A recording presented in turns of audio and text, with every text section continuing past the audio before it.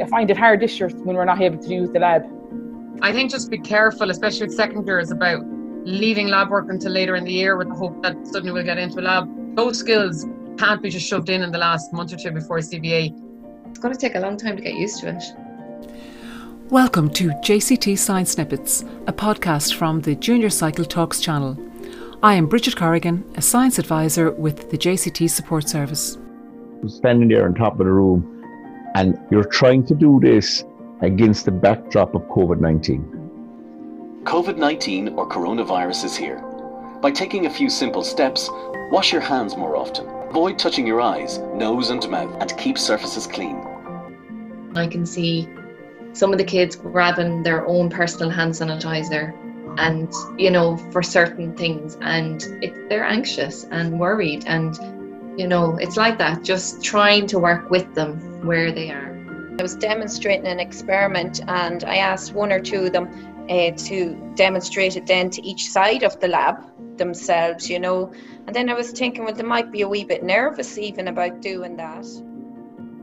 The sound bites you've just heard were captured during Community of Practice conversations where Irish science teachers were discussing how to develop the skills of investigating given the restrictions of the pandemic described in the HSE COVID-19 guidance advert, where additional sanitation measures now in place have impacted on how teachers can engage students with practical work in science. Let's hear more now from Margaret, Donal and Martina. I sent them home with Baracas today. So yeah, I'm looking at ideas for other bits and pieces of equipment things to send home. They really enjoyed it and they took pictures and they were all uploaded that night and they were sending me messages. Did you see my litmus paper? I'm going to do physical observables with third years next week, so I'm looking for some ideas. I actually have there, Margaret, because I used PhET simulations with my third years. Now they're not allowed to have any phones on them inside our school. So I used PhET simulations through the data projector with them, and it worked very well. They could see it, and a lot of them downloaded PhET simulations that night, and it worked a treat with them. I know we're trying to develop the skills in them, but I know that they went home and tried it themselves. Another thing that I did then this week was, obviously some experiments you couldn't do at all, you couldn't send stuff home with them. So what I did was, I don't know, do you remember back when we were kids and you'd see a photograph of soccer player and the ball wouldn't be there and his leg would be in the air and you'd have to put an X where the ball... spot the ball.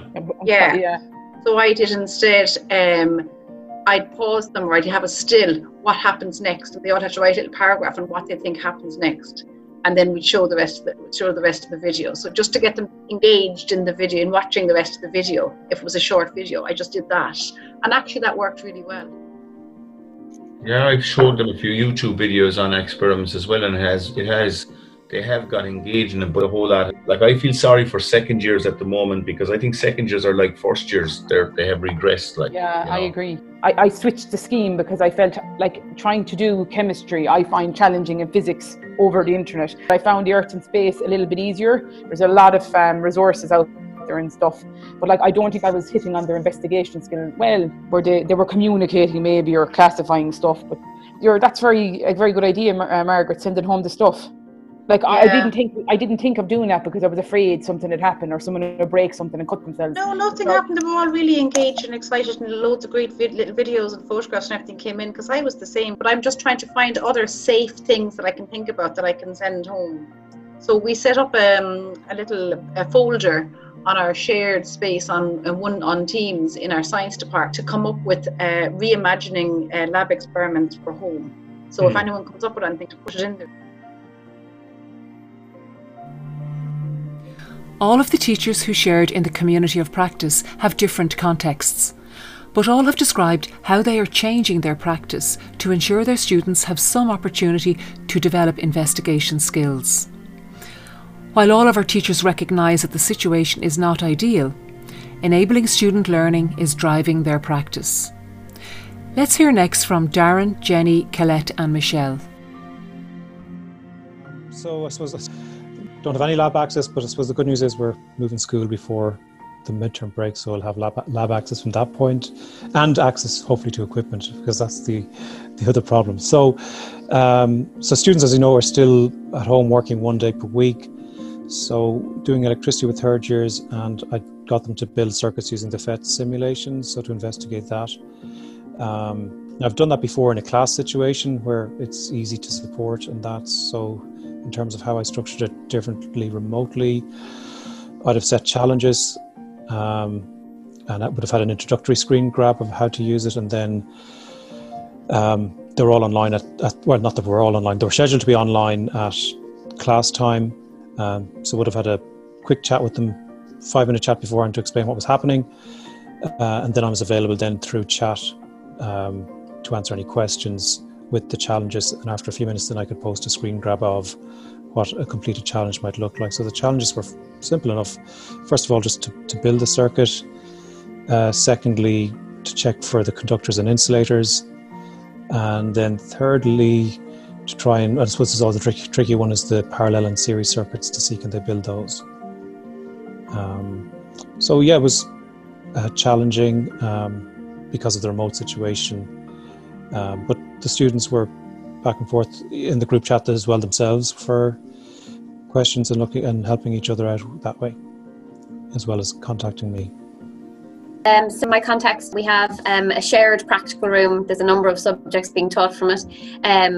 We're lucky enough that we can have, social distancing, so I'm able to do practical work. However, I am asking the students to maybe one person do it and the other person is more the instructor or timekeeper, and so they sanitize it and we put away, and I'm even trying to leave it for a couple of days, so I'm trying to take all the precautions possible to carry out practicals, but I'm also getting them to try things at home as well, so I'm trying to do a bit of a mix. I have my own lab. I share it with another teacher as well. I only do experiments when it's safe to do so. Example, with my first year's measurement, I could do the oppisometer experiment because they had one each, and the vernier calipers one, they had one each.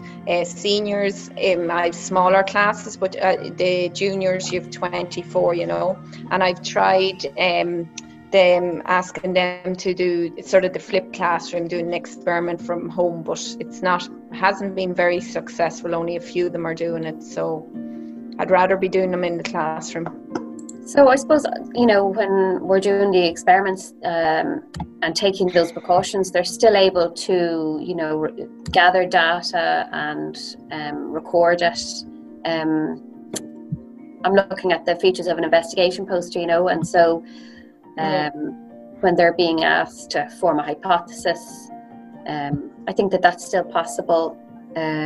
Obviously with first years, I'm mostly introducing the idea of variables. And we've been in particular talking about precision and accuracy and how you go about achieving that. So, so far it has been working. We haven't kind of gotten through the communication yet in terms of investigations. So we're kind of early on. Yeah, they can still record their data as well and then present the data. So, and describe the method that they used. If they do it at home, they're still able to do that. If some of them, even if 3 or 4 out of the class did it, which what happened to me, I could still show that to the rest of them, that video, and we could still discuss it. There was communication. Then we took the data from run of the results and we presented it then and used that as our set of results as well. So we could still investigate, do investigation and communication, and then draw conclusions together as well. It's just, I suppose, when we're doing these experiments, rather than demonstrating it and just discussing it, they will retain it better if they actually carry out the experiment themselves. I find that they're in their base room, and by the time they get into the lab, they're actually just so happy and excited to be in the lab. And I know it's definitely not as good as them doing it themselves. But I think through the demo, because they had remote learning and they've had to do it at home, that when you're actually guiding them through the demo and focusing on that, I feel personally that they're a lot more attentive. And that could be because of the context where they are now. They're at their base room most of the day. And some of our teachers find that the reduced access to the lab is changing their emphasis from data gathering to data presentation and analysis. Yeah, so we recorded the data together and we were able then to look and see about, we spent a lot of time then doing the graphs and analysing it and making sure that we were kind of communicating what was happening, looking at the trend. I suppose more of my time when I was doing this was spent actually analysing the data rather than gathering it. Whereas if it was before, I could spend maybe 3 classes gathering the data, because I remember doing this before with them. And a lot of them didn't do it maybe 3 times, or maybe a lot of them only just looked at one. We were looking at representing data appropriately and recording data.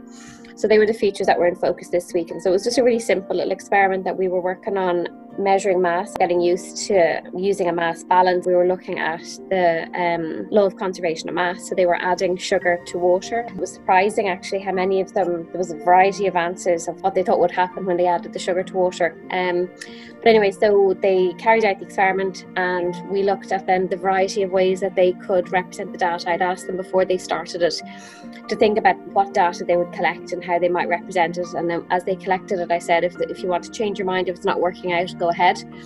And then at the end, we kind of gathered our thoughts. And I used Excel. I just kind of thought it would be nice if I bang in some of the numbers that they got. And we used the convert to a chart function, just so that they could look at different options and see were any of these appropriate ways to represent the data. So it was just nice from the point of view of them being able to say, you know, the pie chart wasn't going to be appropriate because it didn't look right, and it's really better if it's, you know, representing the whole class of something, and then each segment represents an option. So we discussed pie charts, line graphs, bar charts, scatter plots, those kind of things. So it seemed to land well with them. They seemed to get why some were more appropriate than others. While not suitable for all investigations, some of our teachers are enabling their students to collect data at home. I've also sent home the vitamin C tablets to look at surface area, where they did the full tablet, the half tablet, or crushed it up, and they put videos of them doing it up onto Teams.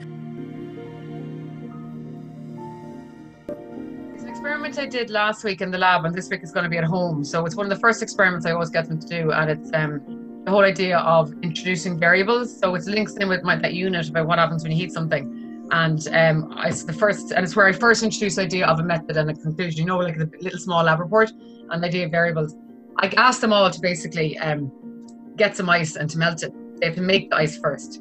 So to do something to the ice. Some of them put salt in, they put sugar in, they might put drinking chocolate in. Last year I had some put fruit in. They made the ice with berries and strawberries in them. Big ice, small ice, circular ice, square ice, any square ice, just anything they can think of that would change the ice in some way, and then to compare it to a regular ice and to see what will affect the time it takes to melt ice.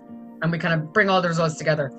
And like some things do, some things don't, but we don't. The learning is we kind of go straight away out of them doing it. They're immediately going, well, I can't compare that one to that one because it's bigger, or I can't compare that one to that one. It's not fair because that one is, you know, and immediately they get the concept of fair testing without you ever having to, like, because when they're melting it in evaporating dishes over beakers of water, and I purposely pour in more water into one beaker than another, and they'll stop me and go, no, you need to have the same amount of water in both of them. Or I pour it out of a freshly boiled kettle or not freshly boiled kettle, and I purposely make all these mistakes. Now that's when it's in the classroom. So we're going to see now how it works when doing it at home. But it's where I bring in the idea of variables, fair testing, and then they have to kind of first write their first few steps of a little method. You might remember earlier on in this podcast, Colette spoke about how the flipped classroom approach was not successful for her. Having discussed the issue at the Community of Practice, she decided to give it another go. I decided to try the idea again and approach it differently this week. So this is the flipped classroom idea that Aideen had mentioned in the first week. So I handed out this experiment sheet, how does the temperature affect the solubility of sugar? So it's to do, of course, Chemical World 6.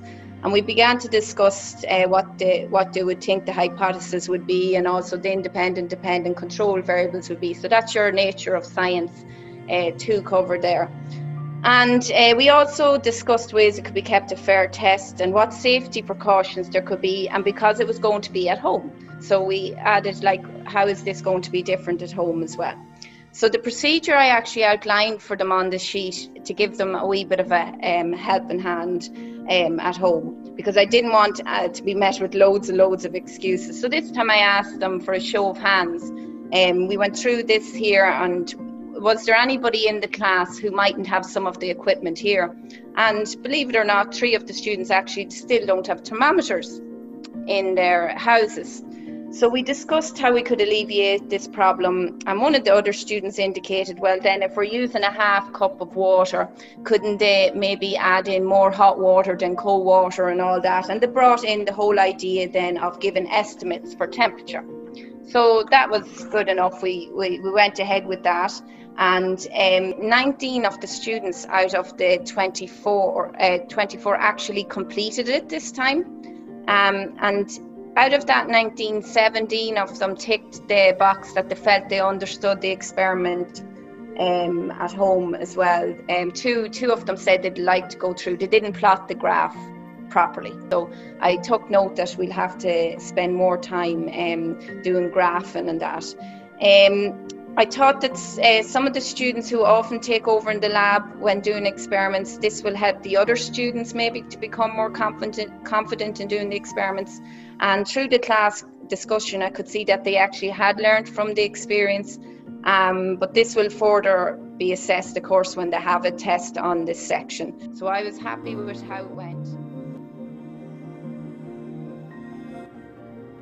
Many other ideas were discussed and shared in the community of practice meetings held with Irish science teachers as they work to continue to enable science learning and skill development to promote developing their students as scientists.